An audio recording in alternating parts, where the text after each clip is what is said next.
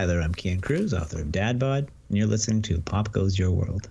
If you haven't already, subscribe on iTunes. And while you're there, please leave us a rating and review. And now it's time for our feature presentation. I'm Chris McBrien, and the pop culture from Generation X is everything to me. And I'm Derek Myers, and I'm here to educate Chris on the great pop culture of today's generation. Episode 247, Teachers in Pop Culture.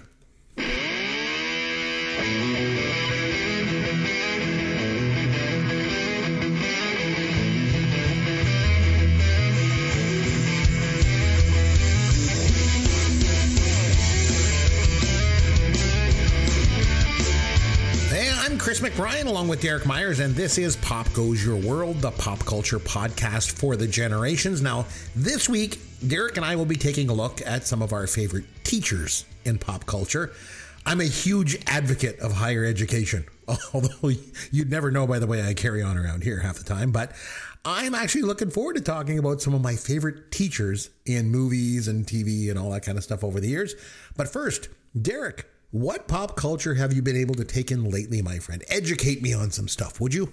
Well, I don't think there'll be a lot of educating going on because the three movies I'm going to talk about take place between 1976 and 1982. So these are all right in your wheelhouse. I like where we're going. Yes. But then I have a very new documentary. So let's do the movies first. Very cool. Okay. Right. So I watched a movie I have not seen in probably 30 years. Mm-hmm. It's the 1976 cult classic Car Wash.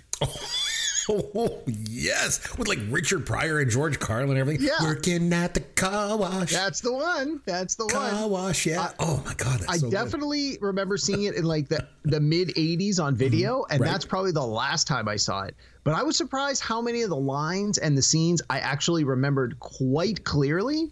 It was really good. I thought it really held up. It's one of these movies that's just all takes place in one day in one location. And it's like that's like a subgenre of itself. And no, this one's great. Huge cast, a who's who of popular black actors of the time. The music soundtrack is fantastic. Like the whole thing takes place at the car wash, and they've got the local radio station blasting on the speaker. So there's music accompanying every scene. It was really good. It really held up a lot more than I expected it to. I mean, obviously there are some things that are of its time and of the moment and geographically and culturally relevant to that time. But it was a really interesting slice of life from the 1970s. I'm surprised actually to hear you say that it's held up well, because it's very 70s.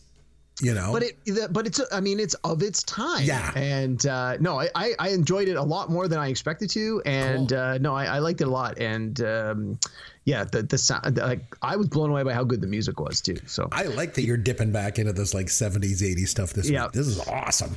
All right, so that one got 2 thumbs up for me. Now I got another one that I remembered seeing as a kid but hadn't seen in many, many years. So this is 1979, Harrison Ford, The Frisco Kid, also starring Gene Wilder. Wow. And again, I hadn't seen this since the mid 80s, didn't remember a lot of it. And this one, it was okay. I think when I was a kid, I didn't know who Gene Wilder was, so I wasn't really following that part of the story. And he's the star of the movie. It's a Gene Wilder vehicle with Harrison Ford has like a small, like not a bit part, but he's not the star of the movie. Whereas once he hit it big with Star Wars and Raiders, now he's on the cover of the movie. So if you've never seen this one, it's not bad, but it's not great. Again, it showed up on my 70s channel, and I was like, yeah, let's give it a record. Actually, I think I saw it on Turner Classic Movie, to be honest with you.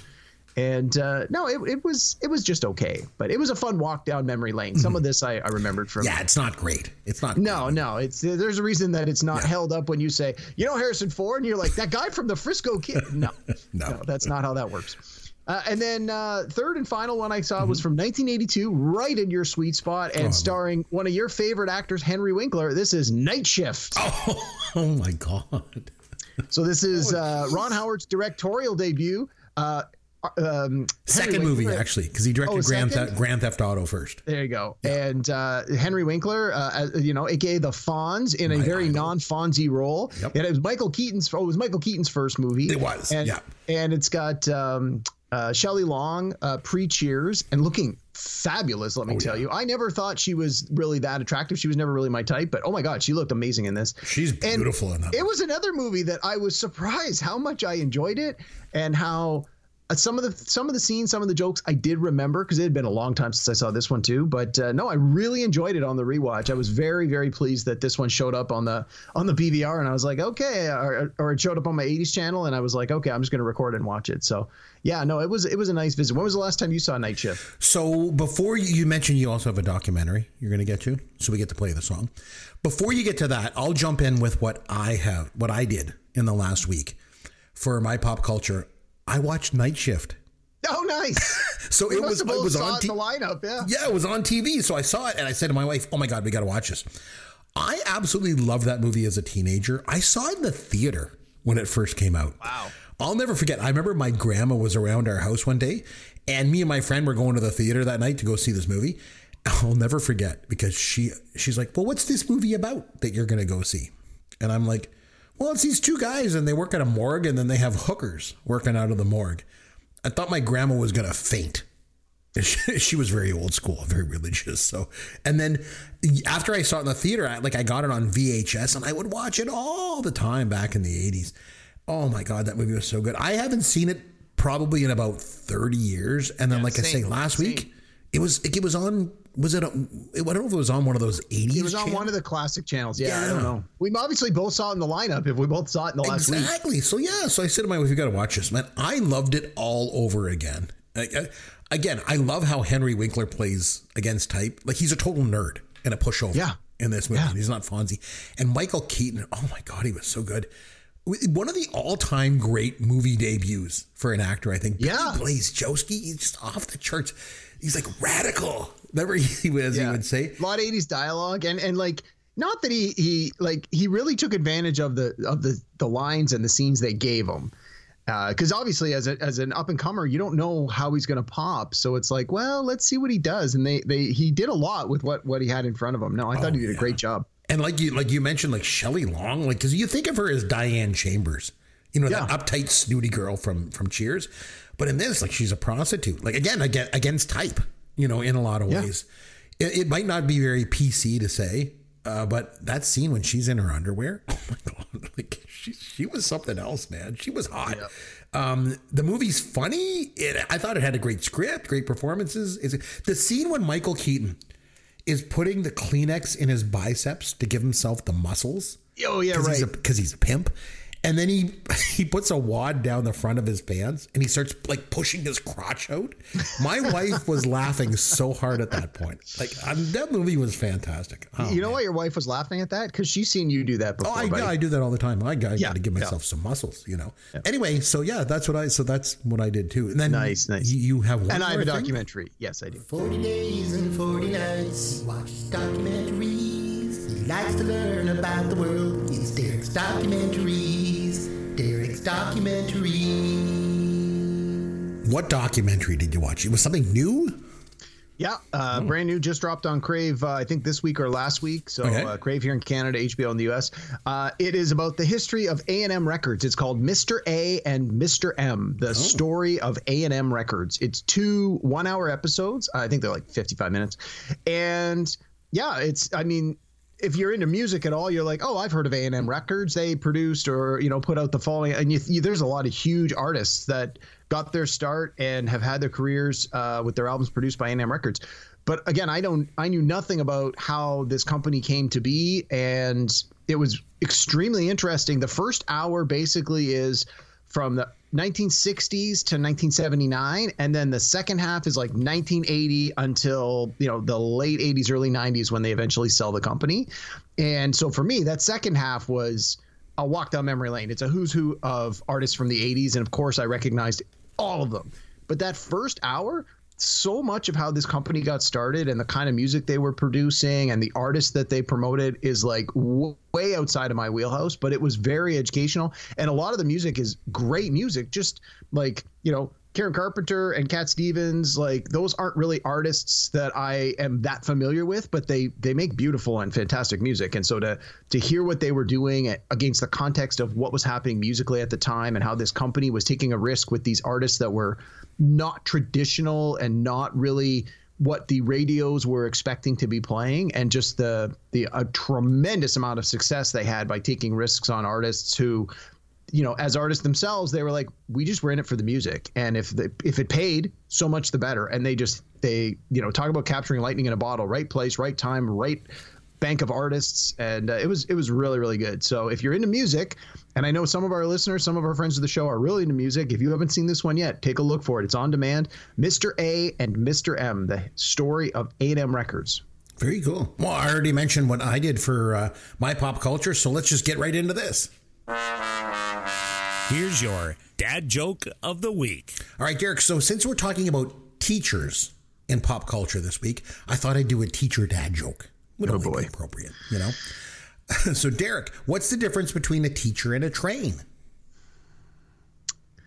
I almost don't want to know, but I don't know, Chris. Tell me. A teacher tells you to spit out your gum, and a train says, choo choo. Yeah, I'm giving that joke an F. Yeah, well, F you. Calm blue ocean, calm blue ocean, calm blue ocean. There's a lot of like wink, wink, nudge, nudge. Smokey and the Bandit shirt for you. I loved it. I thought it was great. Yes. Oh, I'm so glad. Boof from Teen Wolf. Hot as a pistol. Wow, I know. That's pretty amazing. I'm a big Dungeons and Dragons nerd. It's a shock that you never got more girls in high school. Calm blue ocean. Calm blue ocean. Calm blue ocean. I don't know. That's a lot to unpack, Chris. Okay, give me a second here.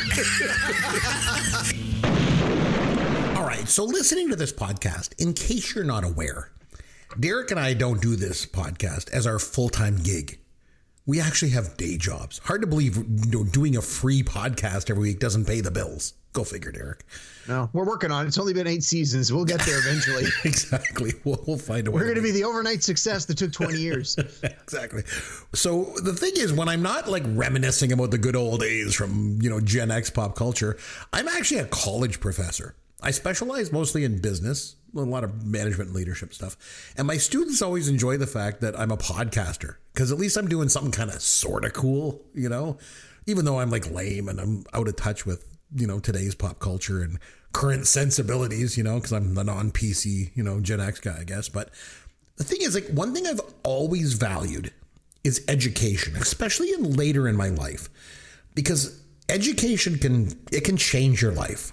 You know, going back to school was a big turning point for me, you know, personally and professionally. I went back to school and got an undergraduate degree when I was 39 years old. And then I continued on with graduate school. I now hold a master's degree. I'm an educator. So, like, I'm a huge advocate for education. And the thing is, the right teacher can change your life. You know, like sometimes it's a high school teacher, or maybe it's a college professor, or just a mentor or someone like that.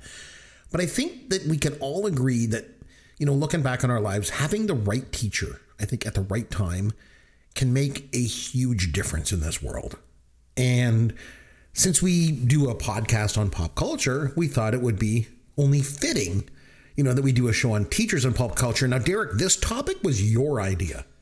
Do you want to maybe explain why you thought it would be important to do this as a topic? Well, yeah. So, I mean, obviously for the reasons you had mentioned, and I know that you're a teacher, and I just find that there are a lot of movies and a lot of TV shows set in schools, high schools, grade schools, kindergartens, universities, colleges, and then your more non-traditional sort of teaching. Like, think something like even Top Gun technically is about teaching, right? It's those who are experts in their field passing on their knowledge to up-and-comers or people who need to learn those skills. And I'm sure a couple of our picks are going to be sort of that out of left field, tangentially related. Not necessarily every pick is about traditional classroom, but there are so many TVs and TV shows and movies that do take place in the classroom, that do focus on teachers.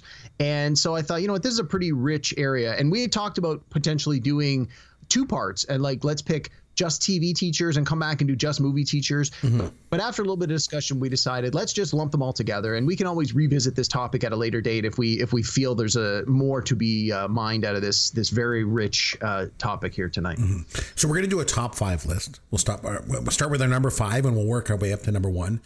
I did want to mention a couple of honorable mentions off the top, and this might surprise you that these didn't make it into my list.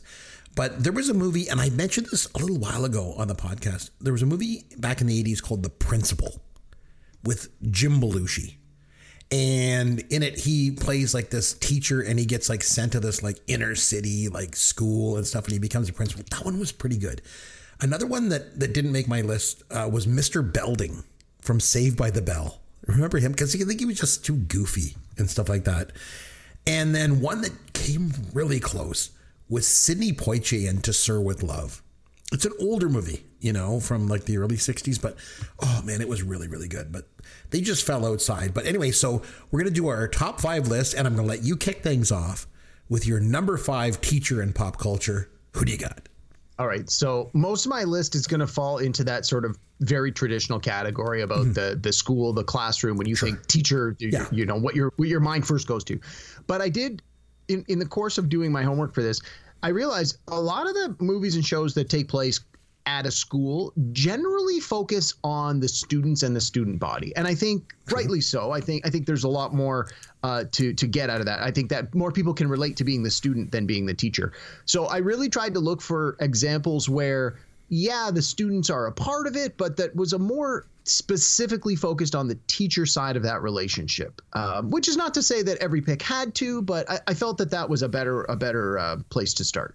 So I'm going to start with the newest one on my list, and that is from the TV show Abbott Elementary, which is only now in its 2nd season. It's still ongoing, and I'm taking the lead in this. This is Quinta Brunson, who is the performer who plays Janine Teagues.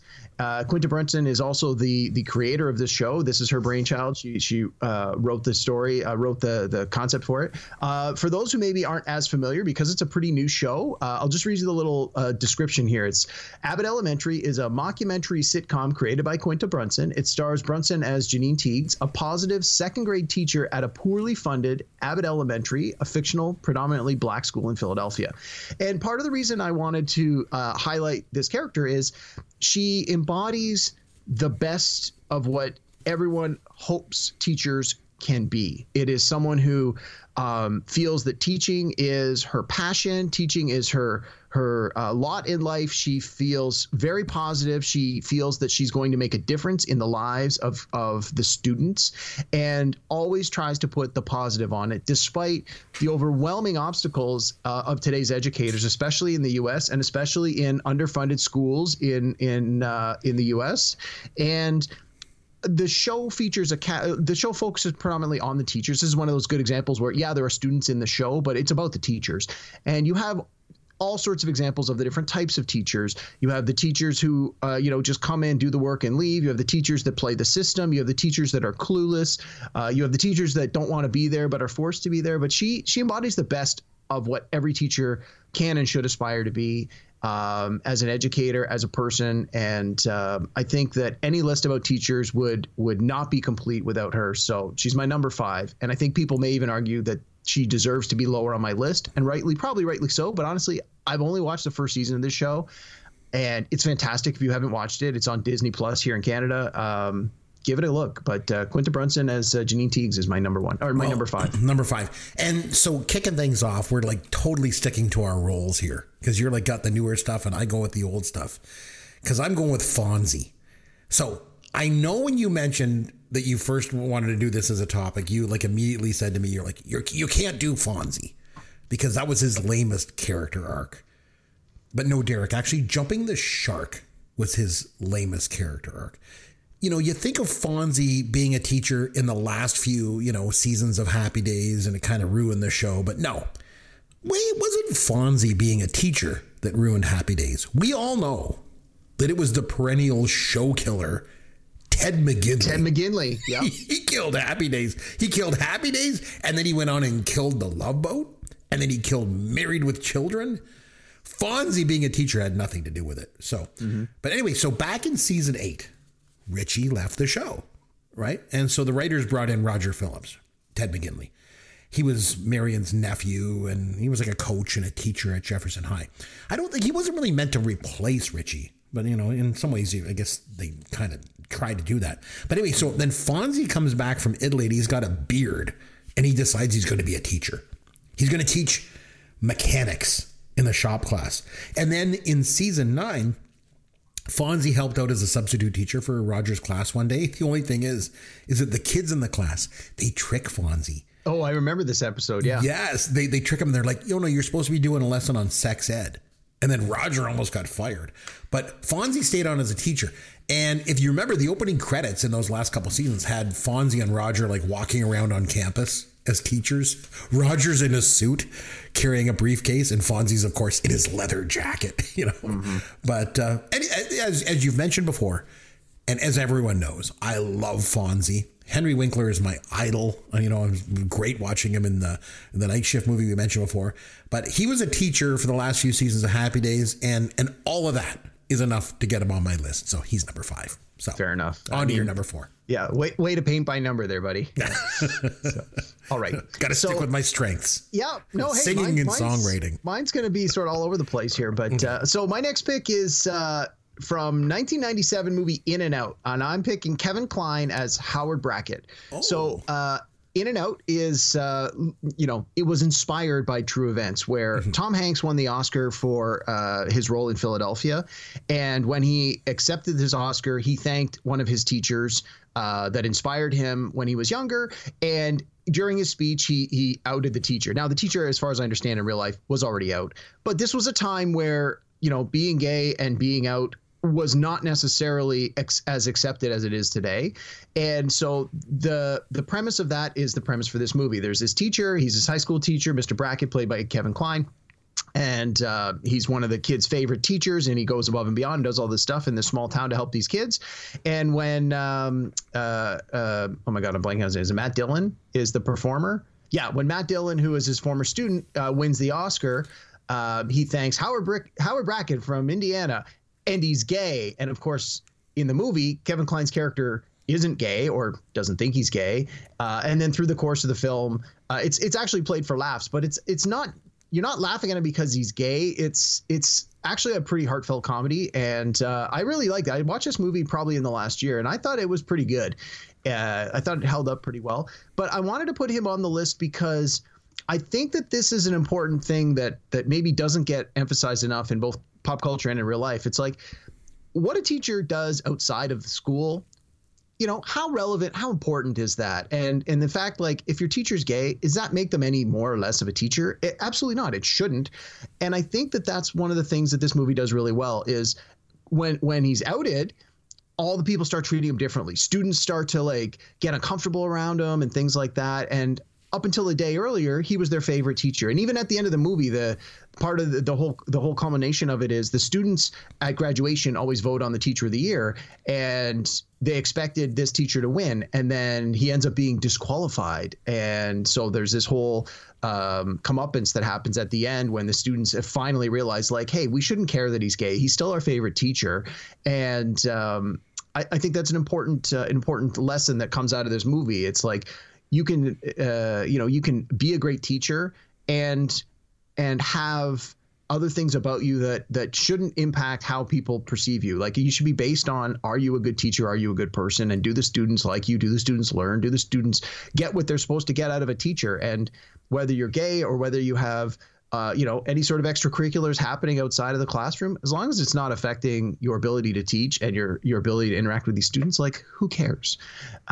So anyway, I felt this was an important one to have on the list. So my number 4, Kevin Kline, Howard Brackett from In and Out, 1997. That's a good one. I like that one. Okay, so my number 4, I'm going with what I think is one of the most memorable teachers in movie history. And that's Mr. Hand from Fast Times at Ridgemont High. Good pick. Oh, he was so perfectly cast in that movie. So when he did this movie, Ray Walston, he hadn't really worked for a while at that point. Now, he played Poop Deck Pappy in Popeye with Robin Williams. Remember, he was Popeye's dad. But I don't remember, but I have seen the movie. Yeah, he plays Popeye. If you go back and watch it or watch a clip on YouTube, you'll be like, oh my God, yeah, that's him. But other than that, like, he did a bunch of small TV appearances back in the 70s, but really he didn't do a whole lot before that, since. Well, wasn't he in the TV show My Favorite Martian? Yes, My Favorite Martian. Yeah. But that was like back in the mid 60s. So, yeah, he didn't do a lot of stuff, but he was like just perfect as Mr. Hand. And the thing is that Spicoli's character is great.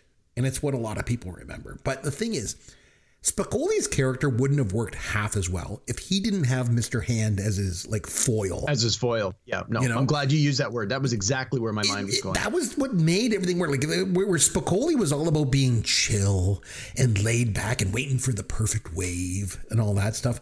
You know, he showed up to class late and he's got like a bagel tucked into his pants. He represented that youth culture in 1982. But Mr. Hand represented the older generation, the one that was resisting the new generation. And it just worked perfectly. You know, like he ran this tight ship in class. Like, there's no eating in my class. This is my time. You will respect my time. And then a pizza shows up. Yeah, because Spicoli's like, well, I figured it was our time. Nothing wrong with a little feast on our time.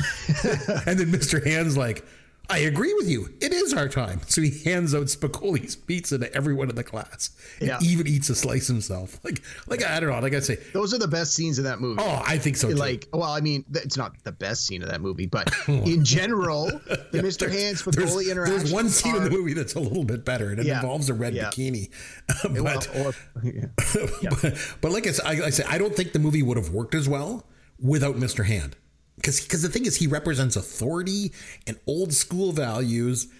And in a lot of ways, that's what teachers represent, at least in the eyes of their students, right? So he was just perfect in that movie. Perfect. So he's my number 4. So yeah, when we were talking about originally doing this topic, he was going to be on my list 100%. And as we've said before, we don't usually share our list with each other ahead of time, but from time to time, when I'm a little worried that we may have too much overlap, we have a neutral third party review the lists to say.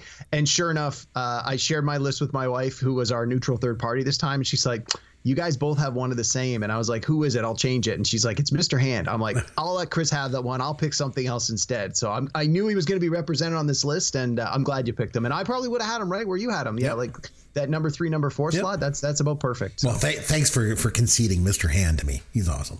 No worries. All right, you're number 3. What do you got? All right, this one's right out of your wheelhouse. Oh, I like it. From TV, I picked Gabe Kaplan as Gabe Cotter from Welcome Back, Kotter. Oh, okay. Here's 1975 to 1979.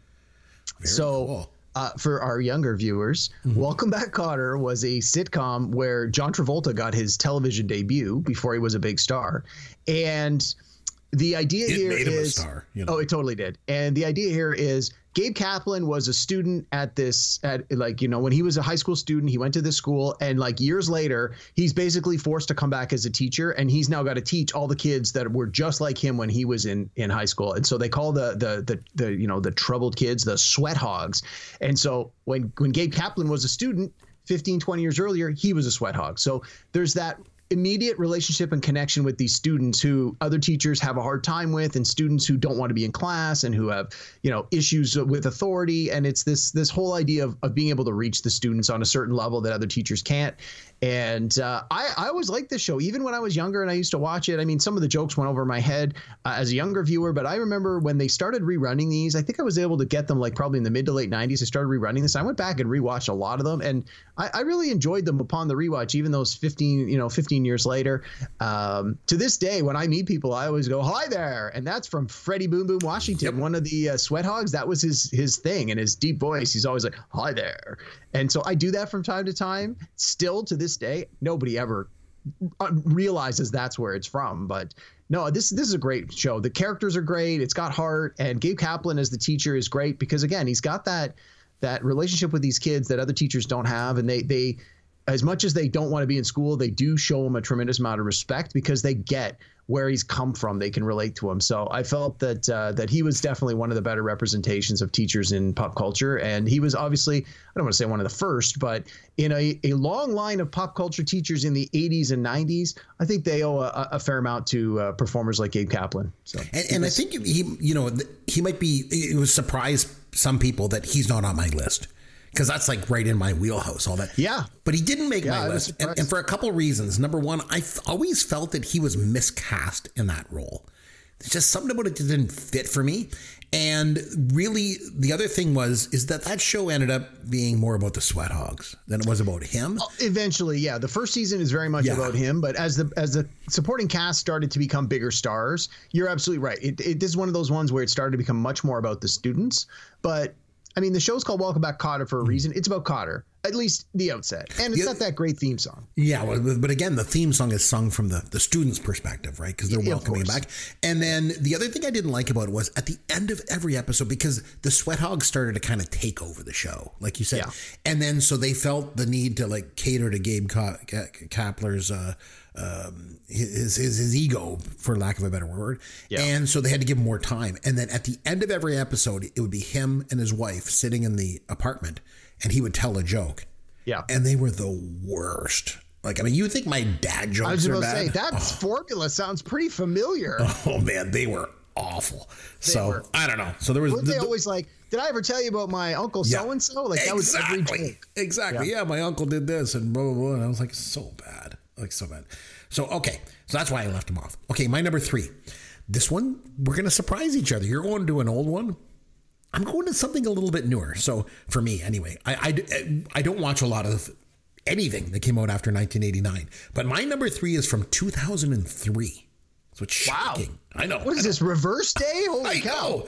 So funny enough, just last week, we reviewed Jumanji, Welcome to the Jungle. And I mentioned how I usually don't really care for Jack Black all that much. But there is one movie where he was absolutely perfect. And of course, that's School of Rock.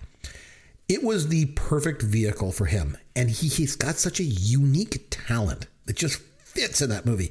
So you can just tell when you watch it, he just loves rock and roll. It just oozes out of his pores.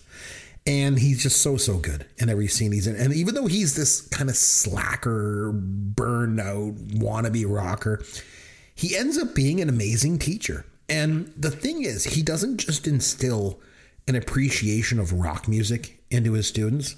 They're all basically these rich, snooty kids that like classical music, right? Mm-hmm. But the thing is, like, he connects with them in so many ways. And the thing that I like about this movie is that he supports his students and he lets them just be who they are. Like, there's so many examples. Like, there's that effeminate boy. He doesn't want to be security. He likes fashion design. So Jack Black is like, he doesn't even hesitate. He's like, he just listens to him. He's like, okay, fancy pants, you're the band stylist. And there's the girl that's like anxious about her weight. And he talks about himself. And Aretha Franklin, he's like, everybody wants to party with Aretha, you know? And then Lawrence, the Asian boy, he's like, I'm not cool. I'm not cool enough to be in the band. And Dewey does that like handshake thing with him with his fingers and everything. He's like, you're Mr. Cool. You're Mr. Cool. And then when they don't win the competition, he's like, you know, like they're about, like, rock isn't about winning. It's about just putting on a great show. Like, and he says he's proud of them. So I think a good teacher should always support their students. And that's what he does in this movie. So Dewey Finn is 100 times better of a teacher than almost anyone else. So he was my number 3. Well, I got to admit, I haven't seen the movie since 2003, and my recollection was not enjoying it. So I'm going to say we'll agree to disagree on that one, but right. Yeah, we'll go with that. So, okay. As we said last week, Jack Black's not my favorite performer in the world, but yeah. That one was pretty good. Okay, so you're number 2. All right. My number 2, we're going right back into Chris's wheelhouse to keep up with the opposite day. Yes. We're going to 1987, the movie Summer School. Mark Harmon as Freddie Shoop, Mr. Shoop.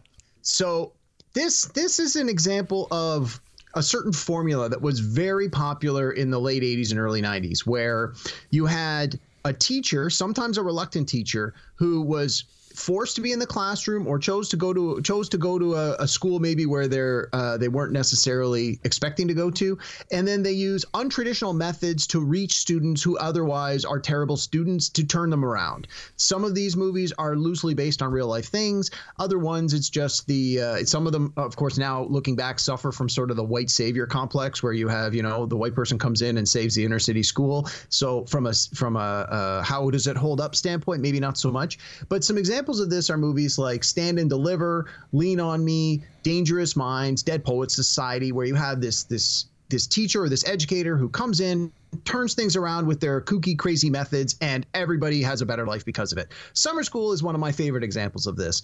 If you haven't seen Summer School at all or in a while, it's a fun rewatch. I probably watch this movie once every year or two, partly because I just love the cast, and it's a good 80s comedy. So Mr. Shoop is the gym teacher, and part of the reason he teaches gym is because he gets his summers off.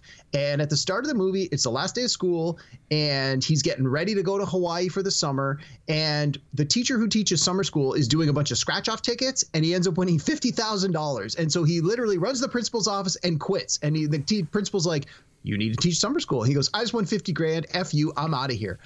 And so the principal starts running around all the teachers before they leave on the last day, trying to see who wants to teach Summer School. And of course, none of them want to. And he finally gets to Mr. Shoop, and he's like, you now have to stay and teach Summer School. And he's like, I don't teach Summer School. I'm a gym teacher, first of all. And secondly, I'm a teacher because I want my summers off. And he's like, if you want tenure and you want to have a job next year, you're going to do Summer School, and I'll give you, otherwise I'm not going to give you my recommendation. So he sort of blackmails him into being the teacher.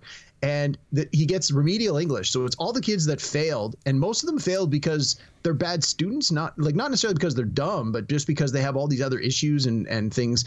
And so again, you've got this non-traditional teacher who maybe isn't super qualified to teach this subject with kids who absolutely don't want to be in summer school, but he reaches them in sort of these non-traditional ways. He ends up bribing them. He gives them all, like a wish, and he goes, I'll help you with whatever your wish is in order for you to actually try and be a student. And through the course of the movie, they connect. The teacher connects with the students. The students start to see him as someone that can actually teach them something. And by the end of the movie, there's this big culmination where the principal who blackmailed him into being the summer school teacher tries to get him fired, and all the parents of the students come in and talk to the principal and say, like, look, here's how much all the scores went up. Not everybody passed, but everybody learned. Like, this is the sign of a great educator. And so it's got that happy ending. It's got Kirstie Alley in a great role, in a great supporting role, and she looks great. I mean, R.I.P. Kirstie Alley. We just lost her recently. But Mark Harmon is fun. Like, a lot of people know Mark Harmon now from NCIS, but he was pretty good in this role too. So this is sort of one of my guilty pleasure movies. So I'm going to go with this, Mr. Shoop from Summer School. No, that's a good one. Okay, so my number two, you mentioned earlier that you wanted to try and stay on the path of like traditional teachers, not people that were like mentors or things like that. But I went off the path for my number two, and I'm going with Mr. Miyagi. So I don't know if you know this, but Mr. Miyagi from The Karate Kid, obviously, that role almost went to Toshiro Mifune, the actor from Kurosawa's Seven Samurai and Rashomon. Mm-hmm. But Pat Morita was so amazing. Oh my God. He poured everything he had into that part. Like, every single thing he does in that film has meaning. Like, and obviously all those menial tasks that he makes Daniel-san do, like the paint the fence and wax on, wax off, all to build strength and muscle memory and then apply it to karate. But the thing is, his characters had a rough life. He's this vulnerable character, but he always finds ways to gain strength. And he passes it on to Ralph Macchio, right? Mm-hmm. He might be the single most perfect teacher ever in pop culture. Now, that's a bold statement. Yeah. I believe he is, but I had to go with a different number one, which I'll explain soon enough, and you'll get it. But Mr. Miyagi is the epitome of not just the wise old teacher. And I know that like wise old martial arts teacher is like one of the oldest movie tropes in the book, right? Mm-hmm. But no one was better than Mr. Miyagi. And it's not just about martial arts. It's about like he befriends Daniel, he mentors him, he stands up for him, he teaches him. And in the end, Daniel has to fight his own battle. But Mr. Miyagi teaches him to fight through all that adversity and pain in order to succeed. And I feel like he's such a strong presence in that kind of environment that in Cobra Kai, Mr. Miyagi's always present throughout the show. And he just has this presence, and he continues to be a mentor. He's almost like the ghost of Ben Kenobi. But Mr. Miyagi doesn't have to appear at all. He's just there. You know what I mean? Yeah. Oh, yeah. I don't know. So he's my number two. He's not a traditional teacher, I guess, per se, but I felt that he was strong enough and probably one of the best teachers I've ever seen in movies. Nice. So good example of a non-traditional pick. Yeah. So all right. On your number one, my friend. My number one, I think if you were to just randomly poll some people and say, like, can you name a teacher, a pop culture teacher, a lot of people might actually say this, even though it's a little off the beaten path. And I'm going with Walter White from Breaking Bad. Ooh, so this is Bryan Cranston. Yeah, so Breaking Bad, obviously one of the biggest TV shows of the last 20 years. And not that it's a show that takes place in a school or a classroom, but just the general premise for maybe those who have been living under a rock or in a cave like I do. You're the caveman. Walter White had some hardships in his life and, gave up a certain amount of success. And all he could get was a job as a high school science teacher, despite his brilliance. And, was willing to accept that. And then in the premiere episode, he finds out he's got cancer and he's going to need very expensive treatments. And as an educator in the U.S., it's a social commentary. They don't get paid nearly enough. And so he realizes, I'm not going to have enough money to get the medical assistance I need to live. So what does he do? He sees an opportunity to take his scientific knowledge and manufacture drugs, and he ends up becoming this ruthless, heartless drug dealer. And although, the transition takes multiple years to sort of go from the teacher everyone likes to the most ruthless, dangerous drug dealer out there, but he starts as a teacher.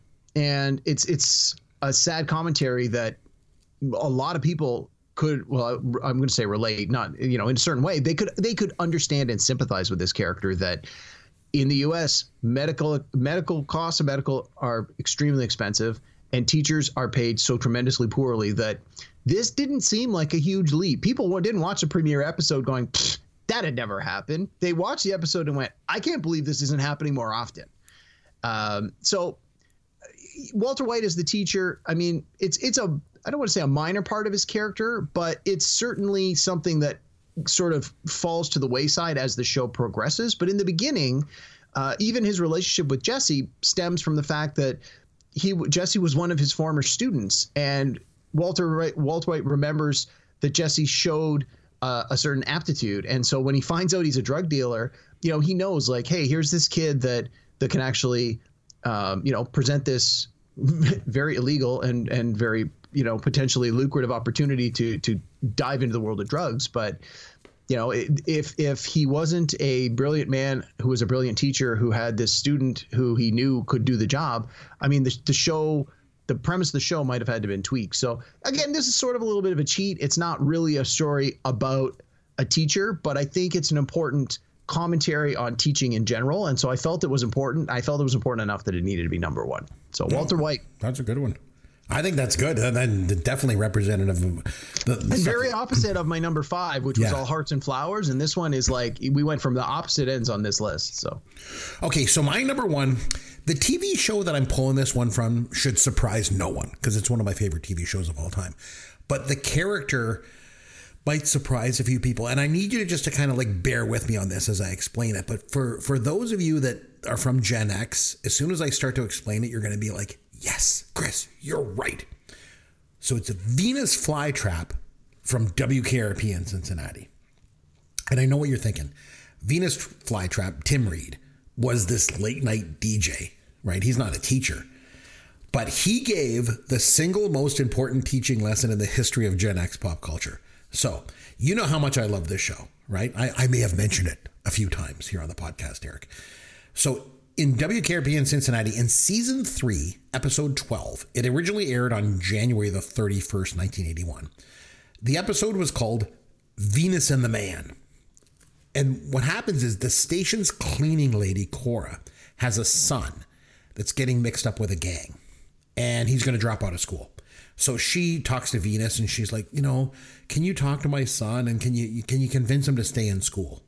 And her son Arnold says to Venus, he's like, I'm not smart enough to understand anything in school. I'm just going to drop out. So Venus makes this kid a bet, and he bets him that he could teach Arnold to understand the atom in 2 minutes. And if he does, Arnold has to stay in school. And if he doesn't, Arnold can drop out. So Venus gets the kid in the storeroom at the station, and he gives the greatest lesson plan ever. And anyone that's ever seen this episode knows exactly what I'm talking about. So he says there's 3 gangs on the street, and he draws this circle on the wall with a marker, right? And he's like, this is the neighborhood. And in the middle is a gang called the New Boys, and he just puts an N in the middle. Mm-hmm. And then he's like, around the outside of the neighborhood are a gang. They're really negative dudes. They call themselves the elected ones. And he draws an E on the outside of the circle. And then he's like, they're really negative. You know, they just circle around the neighborhood all the time, circling. And the new boys in the middle, they see this and they get nervous. So they make a deal with another gang of these positive, happy-go-lucky guys called the pros. Puts a P in there beside the N. He's like, and they live together in the middle of the neighborhood, and they call their hangout the nucleus. And the pros and the elected ones on the outside, they hate each other. So much so that they keep the same number of guys in each of their gangs, you know, just in case, you know. Mm-hmm. So if you got 10 elected ones, how many pros you got? And Arnold's like, 10. He's like, okay, and who's negative? And Arnold says, the elected ones. He's like, well, who's positive? The pros. And then Venus says, there's an old Swahili word, Tron. It means dude. And the gangs all like this, so they incorporate it into their name. The pros call themselves the protons, and the elected ones call themselves the electrons. And the new boys call themselves the neutrons. And guess what? You just learned the atom. Nice. And I've done a lot of lesson plans in my day, and let me tell you, if I have to start explaining the atom to high school students, I'm doing it just like that. Because Venus flytrap, I believe, showed that one lesson plan can change someone's life. And that's why he's the greatest teacher in pop culture. So did you ever see that episode, or are you familiar with it? No, that was a good way to do it, though. I mean, I think your pick's a bit of a stretch, but with that example, I'll allow it in under a technicality. Yeah. Oh, man, it was so good. So that's our list of our top 5 teachers in pop culture. So now let's have some fun with Caveman. All right, I tell you what, we're going to do some old-fashioned pop culture trivia this week, Derek. Okay. However, what I'm going to do is I'm going to break up the questions into several different categories. And all of these categories are based on subjects that you used to take in school. Okay. Keeping with our teacher theme. Okay. Okay, so up first is science. Okay? In Back to the Future, how much power was required in order for the DeLorean to go travel back through time? 1.21 gigawatts or gigawatts. Gigawatts, yes. Very good. 1.21 gigawatts. Okay, the second science question. This 1993 movie generated so much interest in its subject matter that the study of paleontology suddenly took on a record increase in students. I gotta think that's Jurassic Park. Okay, moving on to math. Okay, and Derek is like, I understood there'd be no math on this podcast. Okay, in the movie Good Will Hunting, Matt Damon's character, Matt Damon. His character, Will Hunting, solves a ridiculously difficult math problem that's posted in the halls of MIT. But Will was not a student at MIT. What was his job there? He was the janitor. All right, I know that you're a fan of this show, so I'm really going to put you to the test. In the TV show Lost, okay, a series of 6 numbers recurs. Yep. And these numbers were on the side of the hatch, and they were even the winning numbers in Hurley's lottery win. Yeah. Can you name any one of the 6 numbers from Lost? Yeah, it was 4, 8, 15, 16, 32, and 48. That's pretty good. Did I get them all? No, close. It was 4, 8, 15, 16, 23, and 42. Okay. So you got 4 of them. I knew the first 4 pretty much. I knew those last 2 I'd take a guess on. Man, I used to love that show, and I couldn't remember any of them. Okay, we're moving on to history. James Cameron's film Titanic obviously dealt with the sinking of the Titanic, and it came out in 1997. Hey, spoiler alert. Yeah, but what year did the Titanic actually sink? Oh, I knew you were going to ask me that. I'll take a guess because I don't know. 1907. 1912. I was going to say, you should have given me an over-under. I probably still would have got that wrong. Wow. Okay, in the 2006 film Dreamgirls, that movie followed the female singing group The Dreamettes. In what decade did the movie take place? I thought it took place over multiple decades, but if I had to guess, I'm going to say, well, I have to guess because I don't know for sure. The 50s. The 1960s is when the dream. No, I was like 50s or 60s. Yeah. Okay. All right, so we're going to move on to geography. Okay, in the 1965 film Dr. Zhivago, that movie was nominated for 10 Academy Awards. It went home with 5 Oscars. It was a massive hit. In what country was Dr. Zhivago set? Russia.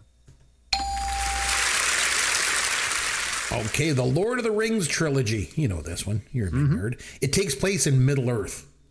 However, what country did Peter Jackson shoot the film? New Zealand. Very good. All right, the last 2 questions are literature questions. Oh, okay. So you'll probably do pretty good. I better not flub these. This was my major. Yeah. The 1994 film The Shawshank Redemption. It was based on a short story by Stephen King. Yep. What was the original title of the short story that the film was based on? Rita Hayworth and The Shawshank Redemption. Very good. And adjusted for inflation, what's the highest grossing movie that was based on a novel? Oh, that's a good question. Oh boy. Inflation adjusted worldwide gross is $6.52 billion. So let me don't buzz me yet. Let me just talk this out for a minute. All right. So movies that I'm running through my brain, but I don't know if they're based on books, would be Gone with the Wind, Wizard of Oz, Casablanca. I don't think any of those were based on books though. Maybe I'm going to go with The Godfather. It was Gone with the Wind. Oh, Gone with the Wind was a book. Okay. Yeah, it was based on Martha Mitchell's book, Gone with the Wind. Yep. Oh, wow. And it came out in 1939. All right. So you did pretty good. Pretty good. You can go back to school anytime. Oh, definitely. Yeah, I got enough. My marks were high enough to pass. Actually, I don't need an A+. You got like 8 out of 10. So you made the Dean's List. Congratulations. There we go. All right. There we go. So next episode, we need to go back and watch a movie and then review it here on the show. Sure. You know, we've been spending this season looking back on films celebrating milestone anniversaries. So it's over to me to pick a movie and a milestone anniversary. So the thing is, as you know, I don't really do pop culture after 1989. It's just not my thing. You know, it's kind of like Christina Aguilera and oh my. You know, gave it a try. Didn't really care for the experience all that much. So anyway, I decided that I'd step outside of my comfort zone a little bit here. I'm going to do a movie celebrating its 20th anniversary. So that puts us back to 2003. Wow, 2003. Yeah. Okay. So I mentioned this movie on the podcast the last 2 weeks. I figured it's worth going back and watching again. And that is Jack Black's 2003 film, School of Rock. Oh, geez. And you already mentioned that you didn't like it when you saw it the first time. Well, it's been 20 years. So this should be interesting. This should be interesting. I mentioned to my kids, I said, I'm gonna nominate School of Rock on the podcast. And they're like, we're watching it with you, Daddy. We'll watch it. So they're all gung-ho about it. So it should be interesting. So you got to go back and watch School of Rock. And the next time that we come back, we will review that movie. Now, we might be taking a couple of weeks off because you got some vacation time coming up. But the next time that we're back, we will do School of Rock. Are you game for it? Yep. Sounds good. Yeah. I got spring breaks coming up. I'm taking a little vacay. So nice. Definitely we'll have a little time off in there, but give me a chance to watch this. And then I guess when we come back, I'll pick a movie from 2003. Yeah. So I'll have to pour through movies celebrating their 20th anniversary this year. I'm sure there's a lot to choose from. And this should be interesting because I'm all about the old movies, you know, from Gen X, and you're all about the, you know, newer, quote, newer stuff, or at least the millennial stuff. And I usually hate all that stuff. And you know, but in this case, this is a movie that I really like.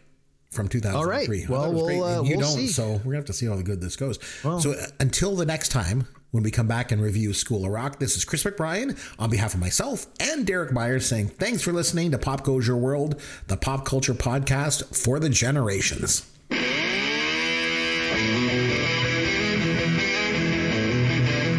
Thanks for listening to Pop Goes Your World. You can contact Chris and Derek at popgoesyourworld.com. Please take a minute and review the podcast on iTunes or wherever you download and listen to the show.